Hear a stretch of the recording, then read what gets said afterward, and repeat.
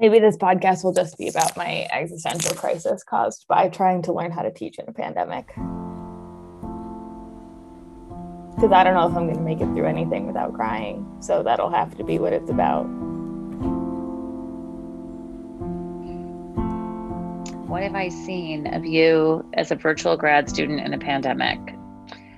As your mother, I've been very relieved that you're doing something that you can do remotely so that I don't have to like worry about your safety as much as some people have to worry about their safety right now. Mostly I've seen you really impress me with your focus and your like workload and balancing it all and getting it done. It was different to roll with the punches when it seemed like the punches might end someday, but we're almost on the 1-year anniversary of getting punched and we're still supposed to just roll with it, you know? I'm Kate's boyfriend. I know Kate from wrestling. I think you get very stressed out about schoolwork and especially when there's not a very clear direction about what you need to do. And when there's no very clearly defined rules, it's very difficult for you to settle on what to do. It's like Walter Sobchak said in The Big Lebowski. This isn't Nam. This is bowling. There are rules. I think that in a global pandemic for the first time, like there aren't rules because nobody's done it before. Nobody knows what the rules are.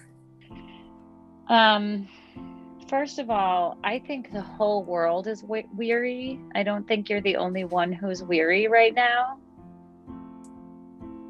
I'm tired because I haven't seen the face of a student in a year.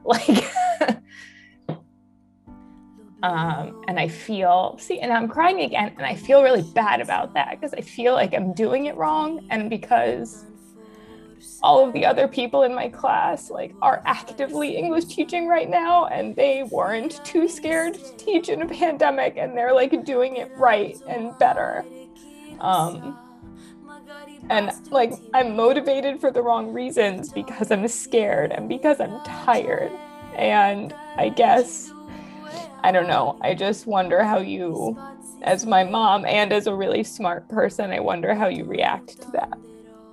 I think to say that you're not teaching because you're too scared is a little bit of an oversimplification, because you did do your time in the pandemic in the classroom, and it was more than just scary. It was hard. I think there's a difference between fear and prudence, but you know me.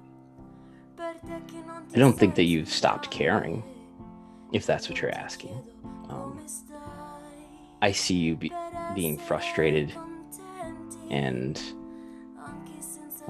even angry about things. There was one, God, I wish I could remember the exact words. I loved them so much. You were a mentor to our hearts.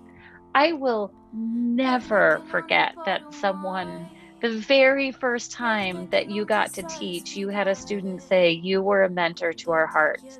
And I hope that you freaking write that on the palm of your hand if you have to, because being a mentor to their hearts could be your organizing principle to get you through this whole freaking thing.